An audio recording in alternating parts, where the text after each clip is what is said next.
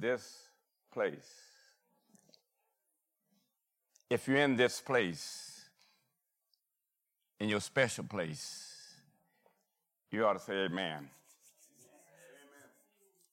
This place that allows the sun to shine in darkness. This place that helps you to handle your past, your present, and your future. This particular place that enables you to wipe away your tears. This place that covers you when you face your problems. Every now and then I go to my place that makes me feel alive again. This place, something about being in this place, living our lives in this place. So we ought to thank the Lord for this place. Wherever you're at with the Lord, that is your place. Lord, we come thanking you for putting us in a position to be in this place. We come this morning thanking you for the blessings we receive even when we didn't or don't deserve them. We, your humble servants, come thanking you for the blessings seen and unseen, for being a fence around us, for being a light in a time of darkness. We, your humble servant, your humble children, come this morning with hearts of thankfulness. In spite of all the dark clouds that has beset us, we know that you know our problems, our thoughts, our inner thoughts, and our wishes, our desires, our requests, and our petitions. So this morning, we just simply give thanks for allowing you to be the good Father that you are. Thank you for being the healing hands for Carrie. Thank you for being the healing hands for Mr. Bunker. Thank you for being the healing hands for Aaron and for Kate's dad, for Miriam's friend. Thank you for being a comforter to Howard and Erica. We ask that you would be a comforter to my Louisiana cousin whose mother, my aunt, Laretha, gained her heavenly wings on Thanksgiving night. And to all who are in need of your touch, we thank you for my family, for my wife and my children, my grandkids, and my work and church family. We just thank you, Lord. Hope in the eye of the storm. And the reason I didn't say amen, because it's not finished yet. The word amen means finished. We still got a ways to go on this journey. Hope in the eye of the storm. Let's see if I can work this now.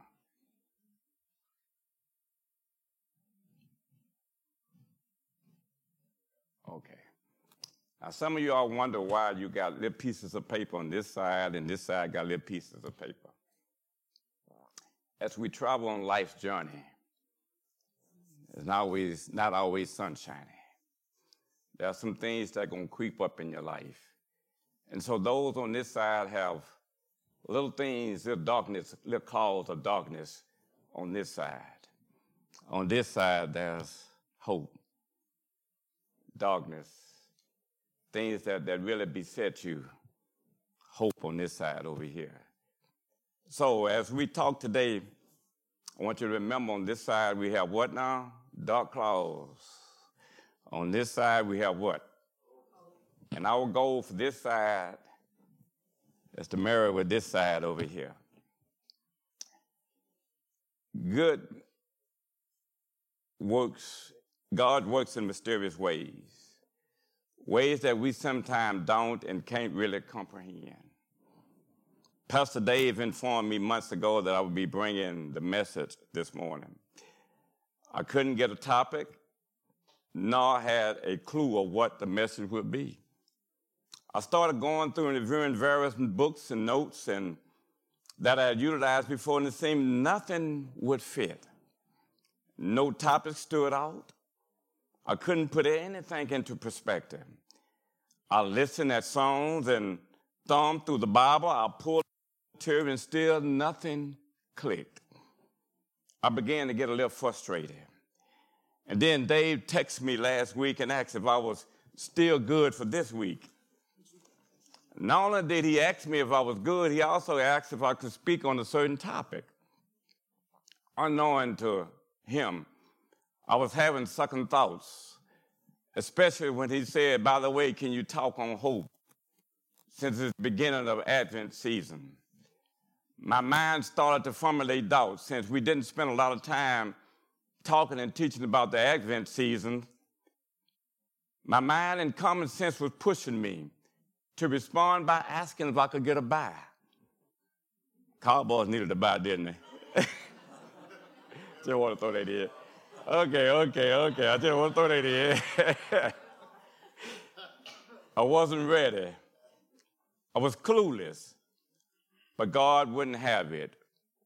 God directed me to look again, to think again, to look over the house and look in the closet and look in the shelves.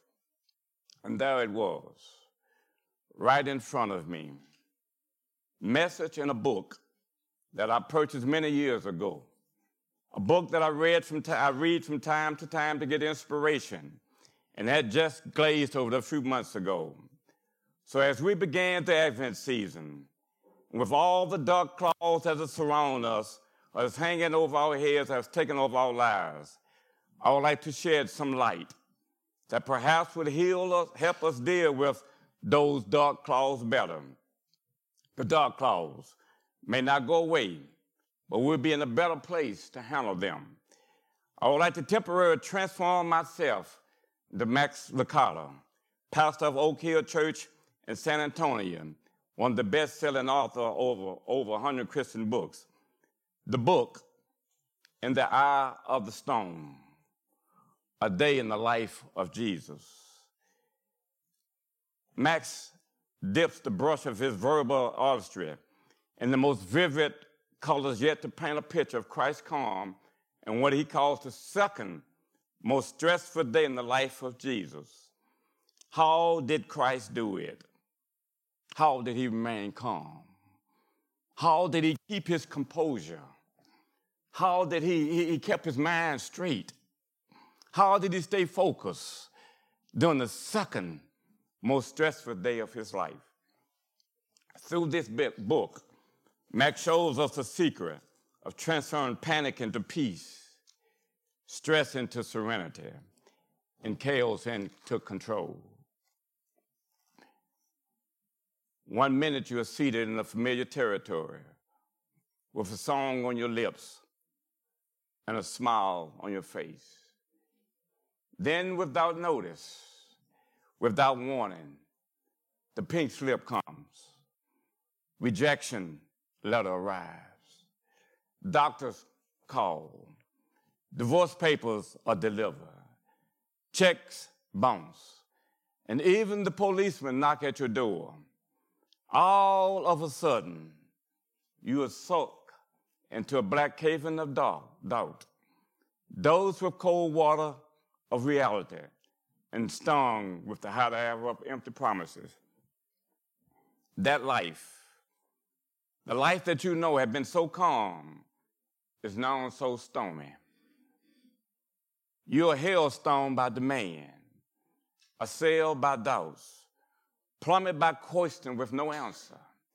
Have you ever been in a situation, or had a time in your life where you had more questions but couldn't get no answer? And somewhere in that trauma, somewhere you lose your joy. Somewhere in all the confusion and all the storm, you lose your song. I've lost my joy many times. Lost my song many times. Anybody ever lost their joy? Anybody ever lost their song? You had a pep in your step at once, and all of a sudden you lost your pep. Ever found yourself in the storm of life? If so, this short message is for you. Aside from crucifixion, this day is the second most stressful day in Jesus' life. What made this day so stressful? Roaring sequences of bad news, demanding crowds, doubting friends. 24 hours in which Jesus faced the same gale force fears that you and I face every day. Waves of pressure slam, winds of anxiety blew, clouds of darkness billow. Yet through it all, Jesus remained calm. He endured the day without losing his son. He endured the day without losing. So in the second section of this book, Max informs about the storms of doubt. So if you find yourself in a storm and wonder why Jesus didn't pull you out, the disciples did the same thing. If you read Matthew's 8th chapter, verse 23 through 27, when Jesus went up the mountain, the disciples went out to sea. The storm came, their boat bounced, and they was left with a long night of fear and a long list of questions. Jesus knows that as long as we're living on this earth, we're in the storm. And sometimes we ask ourselves, why doesn't he come? Where is he? So as I get that chair right there. We'll do something a little bit different.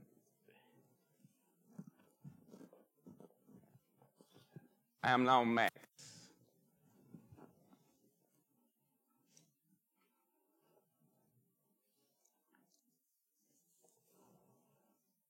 There are snowstorms. There are hailstorms. There are rainstorms and there are doubt storms. Every so often a doubt storm rolls into my life, bringing with it a flurry of question and gale force, winds of fear. And soon after it comes, a light shines through it. Sometimes the storm comes after the evening news. Some nights I wonder while I watch it. Some nights it's just too much. From the steps of the Supreme Court to the steeps of South Africa, the news is generally gloomy. 30 minutes of bite-sized tragedy. A handsome man in a nice suit with a warm voice gives bad news. They call him the anchor man. Good title. One needs an anchor in today's tempestuous water. Sometimes I wonder, how can our world be so chaotic? Sometimes the storm comes when I'm at work. Stir after stir of homes that won't heal, and hearts that won't melt. Always more hunger than food, more needs than money, more questions than answer. On Sunday, I stand before a church with a 3-point outline in my hand, 30 minutes on the clock, and a prayer on my lips. I do my best to say something that will convince a stranger that an unseen God still hears. And sometimes I wonder why so many hearts have to hurt. Do you ever get doubt storms? Some of you don't. I know. I've talked to you. Some of you have a Davidius type optimism that defies any Goliath. I used to think that you were naive at best and phony at worst. I don't think that anymore. I think you're gifted. You're gifted with faith. You can see the rainbow before the clouds part. If you have this gift, then you don't need to be here. I won't say anything you need to hear, but others, I wonder. You wonder what others know that you don't. You wonder if you're blind or if they are. You wonder why some proclaim Eureka before the gold is found. You wonder why some shout land ho before the fog has cleared. You wonder how some people believe so confidently while you believe so reluctantly. As a result, you are a bit uncomfortable to the padded pew of blind belief. Your Bible hero is Thomas. Your middle name is Cautious. Your courage is the bane of every Sunday school teacher. If God is so good, why do I feel so bad? If this message is so clear, why do I get so confused? If the Father's in control, why do good people have gut-wrenching problems? You wonder if it's a blessing or a curse to have a mind that never rests. But you would rather be a cynic than a hypocrite. So you continue to pray with one eye open and wonder.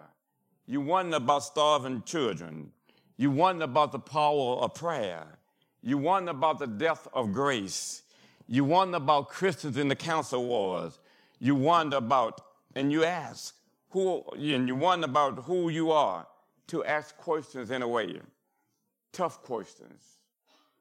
Throw in the towel type questions. I quit type questions. Questions that disciples must have asked in the stone. All they could see were black skies as they bounced in the battle boat.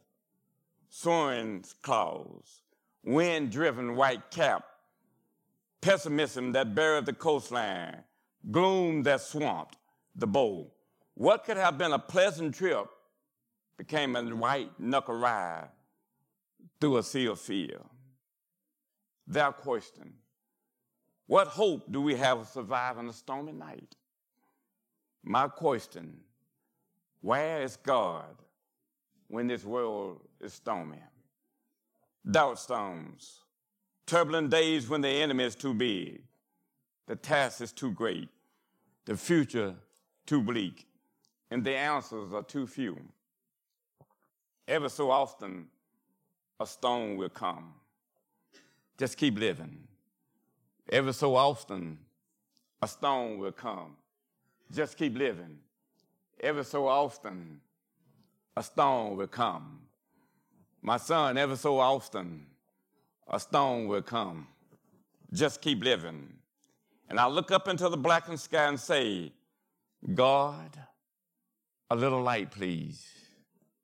The light came for the disciples. A figure came to them walking on the water. It wasn't what they expected.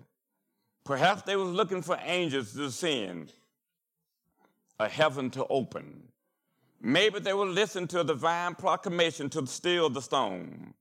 We don't know what they were looking for, but one thing for sure, they wasn't looking for Jesus to come walking on the water. It's a ghost, they said, and cried out in fear. You'll find it in Matthew 14, chapter 26 verse. And since Jesus came in the way that they didn't expect, they almost missed seeing the answer to your prayer. They almost missed seeing the answer to their prayer. And unless we look and listen closely, we risk missing and making the same mistake. God's lights in our dark nights are as numerous as the stars, if only we look for them. So as I close, there are three lights that have illuminated my world. First, a friend, and I sat in the front of my house in his car and talk about his dilemma. His chief client pulled out on him, leaved him big bills and few solutions. What the client did wasn't right, but he did it anyway. The client company was big, and my friends were small. There wasn't a lot he could do. My friend was left with a den of hungry lions, wanting 6 figures of satisfaction. I called my uncle and told him what had happened. I told him I was thinking of filing for bankruptcy. What did he say? I asked. He didn't say anything, my friend responded. After he was silent for a long time, I said it for him. We don't do it like that, do we? No, we don't, he told me.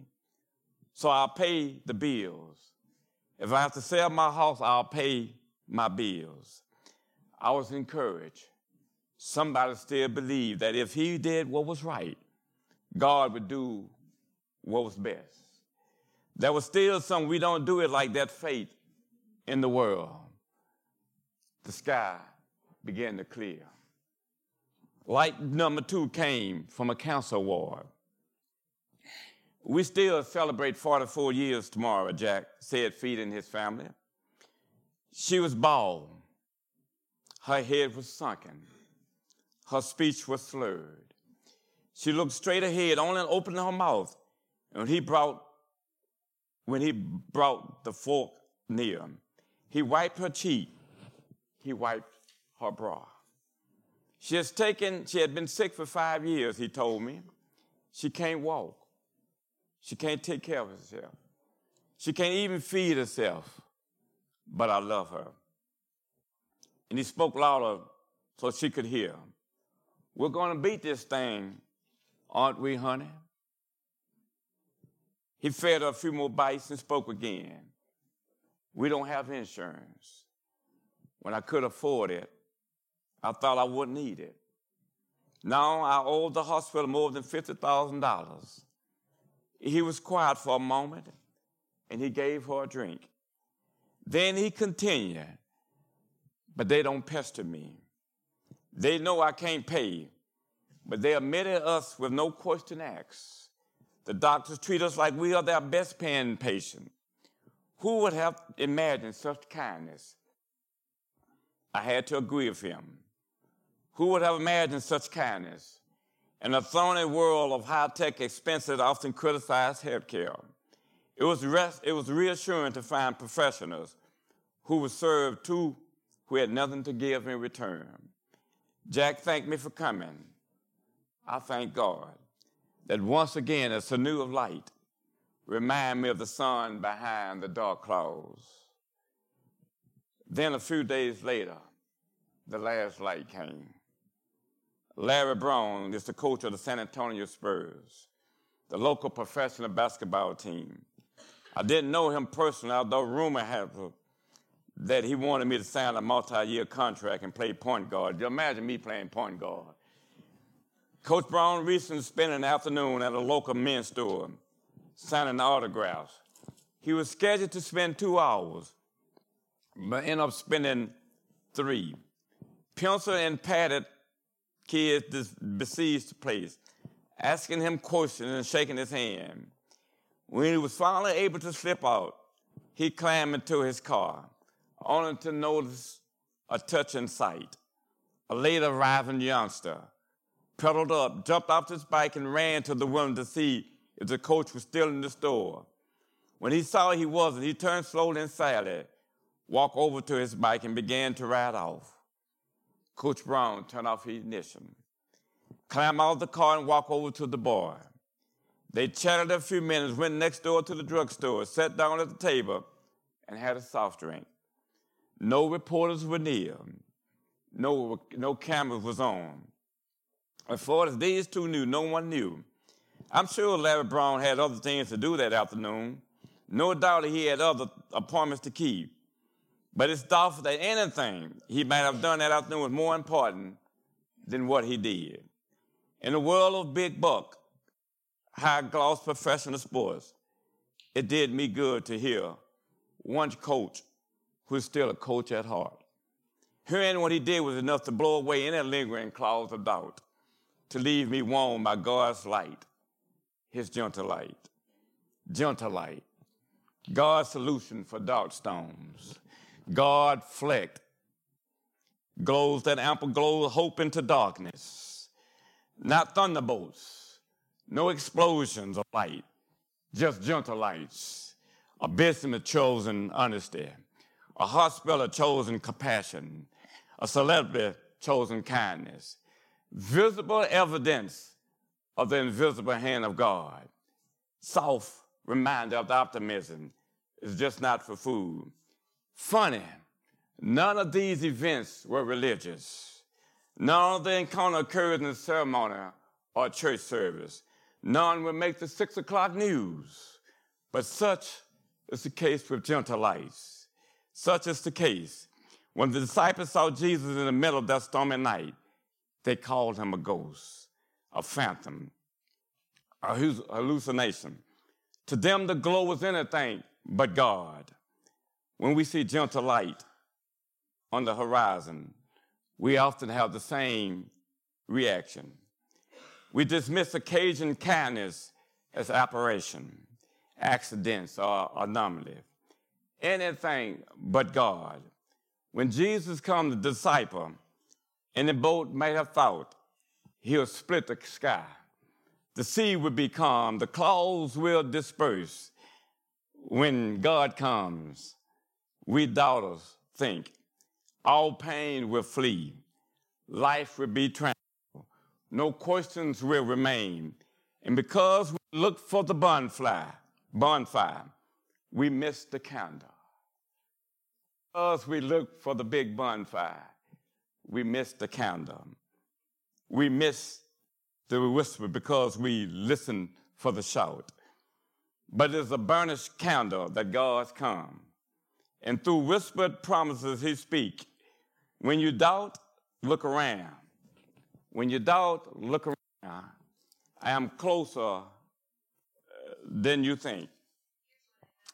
When situations don't look so good, there's hope. When you receive disturbing news, there's hope. When life seems to let you down, there is hope. When your world seems to be crumbling and it's turning upside down, there is hope.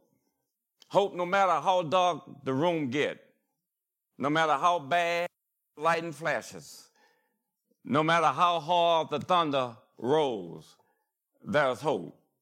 So as we enter into this Advent season knowing our hope is Jesus, for we know in his name, for in the name of Jesus, things happen.